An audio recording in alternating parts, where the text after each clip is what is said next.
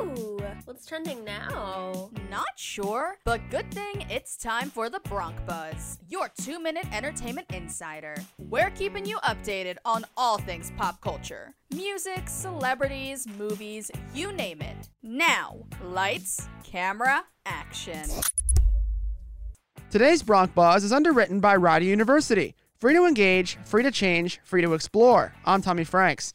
Ant Anstead is ready to speak out about his divorce from Christina Anstead. Taking to Instagram on Saturday, the British star opened up about his thoughts over the situation, saying that anyone who knows him knows he does not like to share private matters publicly. Then he goes on to say, quote, "I never gave up on us. I pray Christina's decision brings her happiness," quote.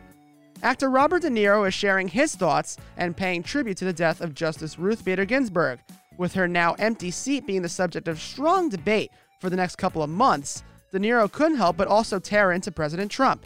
Here's what he told Yahoo Entertainment. People like her are few and far between, and compared to what we have in the White House now, what we have to deal with, a criminal who will stop at nothing, do anything to win. We have a fight on our hands, and we have to win it. The 2020 presidential election is heating up, and Dwayne "The Rock" Johnson is picking sides. On Sunday, the actor and former pro wrestler made what he called his first ever public presidential endorsement by announcing his support for former Vice President Joe Biden and Senator Kamala Harris, calling them, quote, "the best choice to lead our country," quote.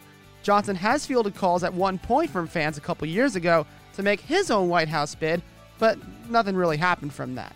And that's all for today's Bronc Buzz. Begin your college search at Rider University. Go to rider.edu/visit to learn how you can become a Rider Bronc. Take a virtual tour, schedule a video conference, or text or call an admissions counselor. That's a wrap on this hour's Bronc Buzz, your 2-minute entertainment insider. Now you're all caught up. We'll see you next time, only on 107.7 The Bronc Retro.